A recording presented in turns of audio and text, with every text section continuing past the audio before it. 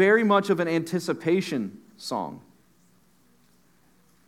And for a lot of us, sometimes all it does is we hear it, we don't think about the words, we just think about almost that somber Christmas service, or we think about the Christmas season, and we just kind of glaze over.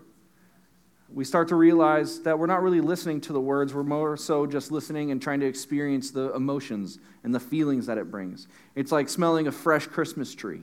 Sometimes we don't even really care about the tree, we just want the smell, right? Because it just brings back that aroma and that essence. There's no other time in my family's household that decorations are really put up. My wife has a whole separate section for Christmas blankets. Yeah, I saw some of the girls' faces like, that's amazing. It's until you don't have closet space, then it is. I don't have closet space anymore because we have like a Christmas blanket for every day of the month. And so as we break down the song that we so beautifully got to hear and witness, it starts off with, O come, Emmanuel, a ransomed captive Israel, the mourns in lonely exile here until the Son of God appears. And this is actually drawing from a lot of the Old Testament. See, I think a lot of times when we start thinking about the birth of Jesus and we start thinking about this season, we think about what Jesus came to do and that he's coming. We're in anticipation for that. And we forget about the countless treasures and promises and truths that were given to us in all of the Old Testament to point us to what we sometimes let fall to the back burner, which is the birth of Christ. I think a lot of us in this room, if we were being honest with ourselves and not just trying to be churchy, like the traditions, the smells, the sights, the sounds, the activities, the baking, right? Their family even does Christmas baking, which I benefit from because it's fantastic. They bake all the cookies, I eat them, right? But all these things are taking place, and somehow, for just a split 1 hour moment on Christmas Eve, you pop into your church and do a Christmas Eve service, and you say, hey, thank you for sending me Jesus, and then you go and get ready for Christmas Eve and wrapping gifts and expectation of the gifts to be opened. And Jesus somehow is this like down to the 20th list of importance for us. But if we call ourselves believers, if we truly say that Jesus Christ is our Lord and Savior, and we say this, the Word of God is truth, then we need to have the same anticipation and the same depth that actually the Old Testament provided for us. And so we read in Isaiah 7:14, it says this, it says, therefore the Lord himself will give you a sign. Behold, a virgin shall conceive and bear a son, and he shall be called Emmanuel, which is God with us. See, so often, even in the Christmas season, right, we start thinking of the lists and the gifts and the activities and how are we going to accomplish all this? How are we going to get the best out of Christmas break? How are we going to be able to just exemplify everything that we want this season? Even the holidays, even like Thanksgiving that's meant to be about thankfulness, Christmas that's about giving gifts, we've made it about ourselves. Instead of just giving gifts to people, we want to be now the best gift giver. We want to be that person at the Christmas party who has the ugliest sweater. Plug for our Christmas party, right? All of a sudden, even the holidays that should be bringing us out of ourselves are making us more thinking about how can we do Christmas the best. And if we take this to the whole scope of our lives, we also think, how can we save ourselves the trouble of heartache? How can we save ourselves the trouble of loneliness this season? How can we fill the gaps that the brokenness of sin has created in our life? And this Christmas hymn writer looked back at Scripture and he realized that there were a lot of glimpses like Isaiah 7 that said, hey, you're too broken. You're too weak. You were never created to save yourself. You were never created to suffice your own joy, to suffice your own confidence, your own purpose, your own design. And so all along, even from the garden, when God promised a Savior back in Genesis 3, even in the prophets, he starts saying, hey, I am the creator, and I am the one that can bring salvation. That's why the solution to our sin and our problems and the ultimate problem, which is death, had to be Emmanuel. It had to be God with us. God in the flesh. There was no other reality to be true. And so we see this, O come, Emmanuel. They're beckoning the one that can actually save, the Messiah, the promise all the way from Genesis 3:15.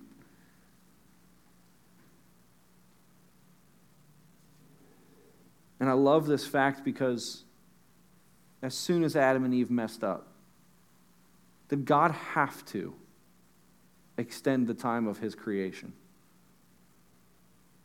Did God have to come in flesh to take the cross? Do we in our own deserve that type of love? No.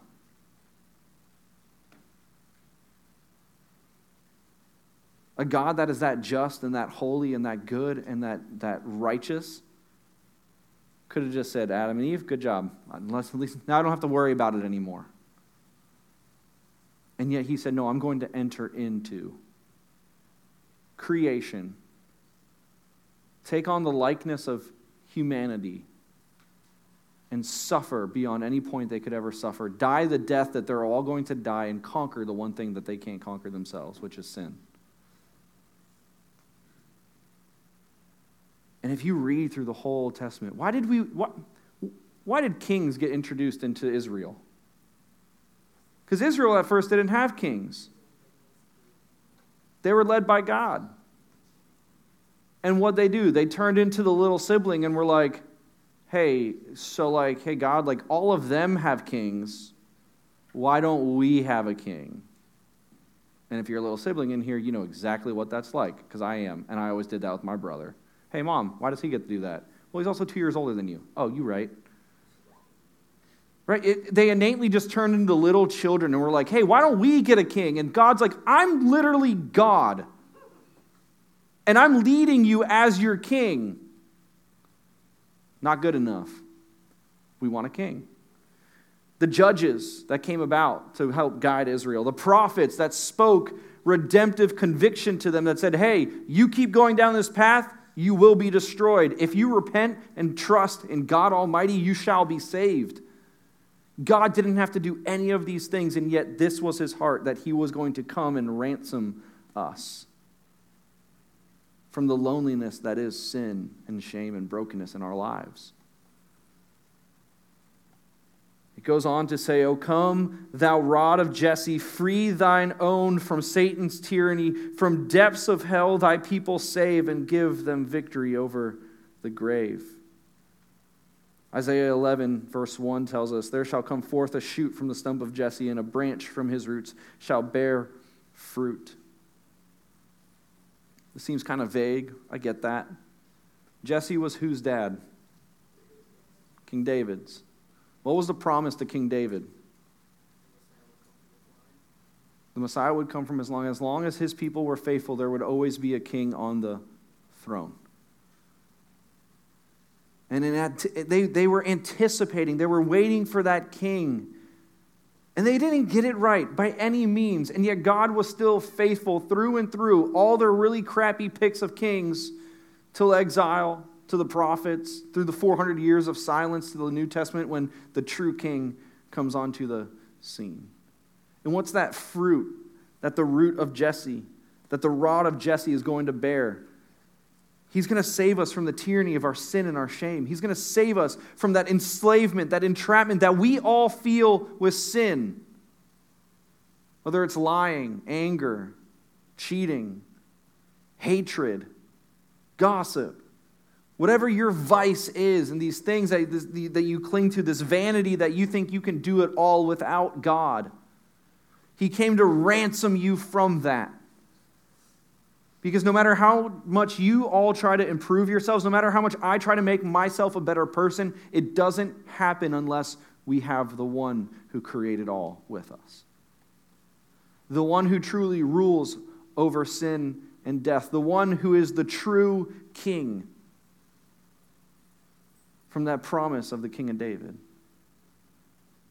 When I try to rule my own heart, when I try to put myself back on my throne, life is miserable because I suck and I fail daily. And I'm sure a lot of you in this room are feeling that, even maybe extra this season. A lot of us in this room are dealing with hurt from family, from friends, loss of loved ones, lack of love from the people that should be loving us. We're stuck under this weight of brokenness. And we try to fill it with all the wrong things. We try to pay the ransom ourselves. But there's only one who can ransom us, and that's that fruit that he's going to give us victory over the grave. It then goes on to say, O thou day spring, come and cheer our spirits by thine advent here. Advent season. Drive away the shades of the night and pierce the clouds and bring us light. Luke 1:7-8 states this for us. It says, to give light to those who sit in darkness and in the shadow of death, to guide our feet into the way of peace. Luke 1 is actually the opening of a prophecy from Zechariah that they're now attesting to the birth of Jesus. So who are they talking about? They're talking about Jesus. Jesus is the only one who can take the darkness that is encompassing your life, that's hurting your heart, clogging your mind, making you feel like absolute garbage. Jesus is the only one that can bring clarity to those moments. It says he brings you to the way of peace. Not friends, not drugs and alcohol, not relationships, not those dark, deep sins that you like to keep to yourself in the quiet of night. It says only Jesus can pierce the darkness of our hearts and our minds and bring light. For some of you in this room, that darkness is this unbelief. It's this reality that you don't like the gospel, you haven't given your life to Jesus, and you're still lost in complete darkness. The only solution to that is giving your life to Christ. And for some of you, you are believers and you're in seasons of doubt, struggle, depression, pain, hurt.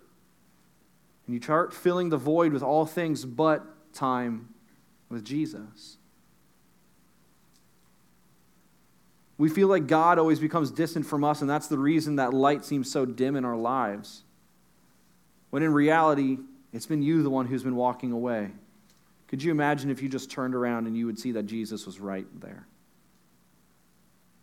You would realize you're the ones who took your eye off the cross, off the light source. He is right there to bring it to us, to the way of peace. O come, thy King of David, come. The key of David, come. O open wide your heavenly home, make safe the way that leads us high, and close the path to misery. How many of you guys have ever felt misery before? I think there's some of us who feel it on a daily basis, right?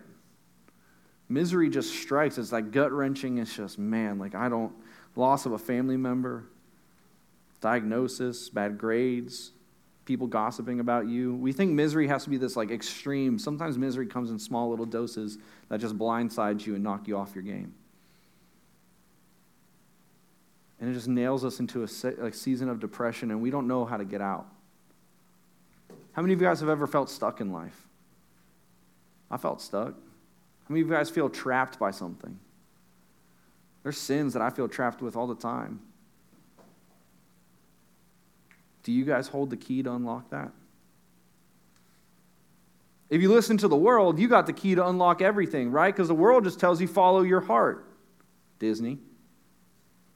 You can still go to the park. It's fine. Maybe just don't watch all the movies. No.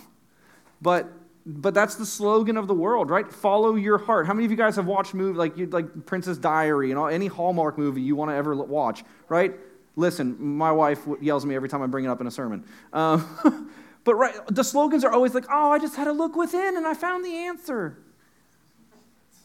They had the key to success in life and health and wealth all along. You have the key. You just got to find yourself. No, actually, see, the hymn writer, the carol writer here got it right. He's calling for the one that has the key of David. He's calling out to the one who's the true key master. The one who truly understands your brokenness, how you're trapped, what you're being wrapped up in. The one who truly understands it better than even yourself. Revelation chapter 1, 17 through 20 tells us this. It says, when I saw him, John is seeing the risen Jesus. The Apostle John is literally seeing Jesus glorified. So the fact that he could get words out at all blows my mind still.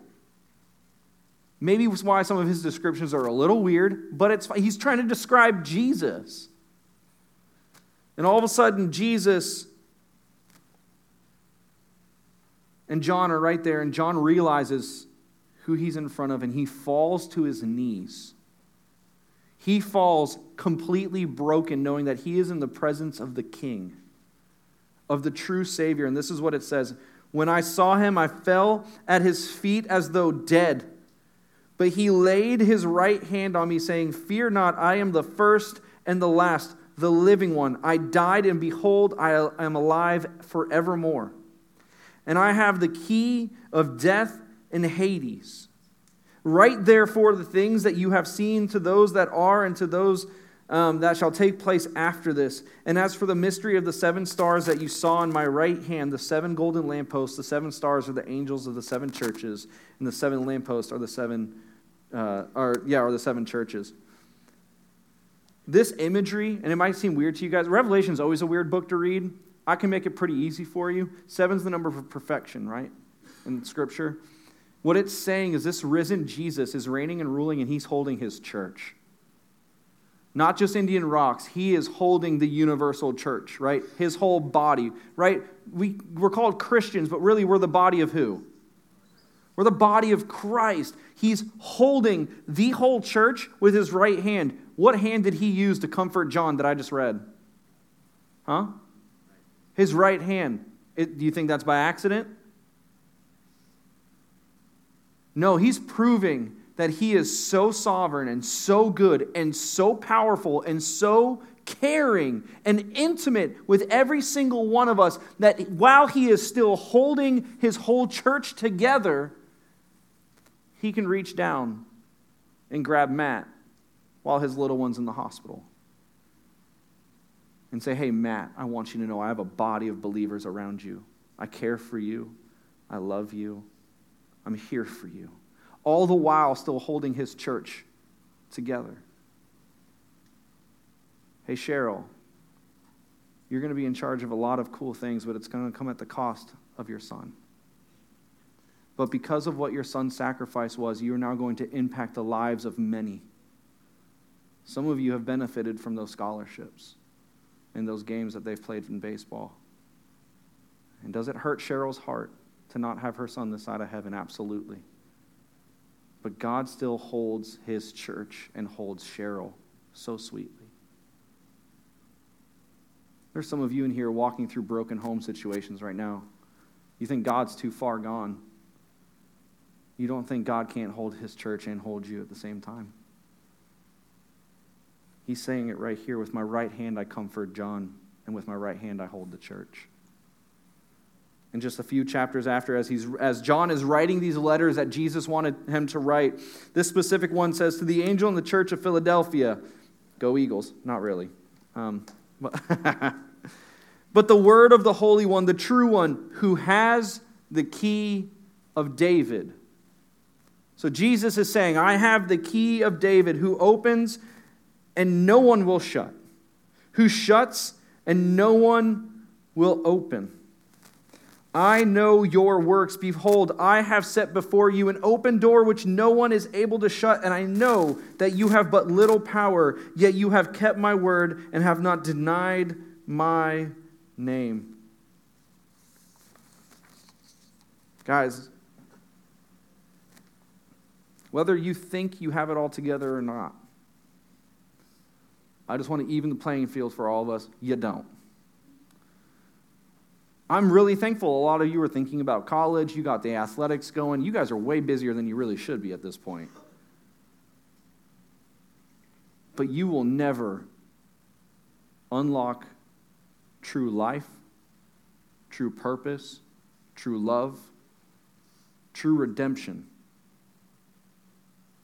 until you actually get your life right with the one who holds the key. So as Israel is crying out, O come, Emmanuel. Guys, this Christmas season, it's not all glitz, glamour, tinsels, rainbows, and cats trying to eat stuff. This holiday season is stupidly hard for a lot of us. You don't have to fake it when you're here. You don't have to fake it ever, but at least if we can give you a safe spot here with your youth leaders, you don't have to fake it. Can I challenge you guys, students, please look at me. If you've slept through this whole thing and you're just now listening, please just look at me. Let this season truly represent what it should be, and that is the birth of our Savior. Not only is this season about a baby, the birth of baby Jesus, right? 8 pounds, 6 ounces, baby Jesus. Talladega Nights. Anyone in here other than my youth leaders? All right, sweet. All right, good. A couple head nods. We got it.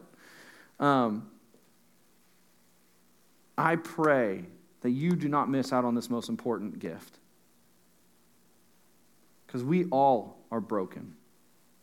And we're all trying to fix it and figure it out. But there's only one person who holds the key to unlock you from your weights of sin and shame. And that's Jesus. Jesus says, I was once dead and I'm now alive forevermore.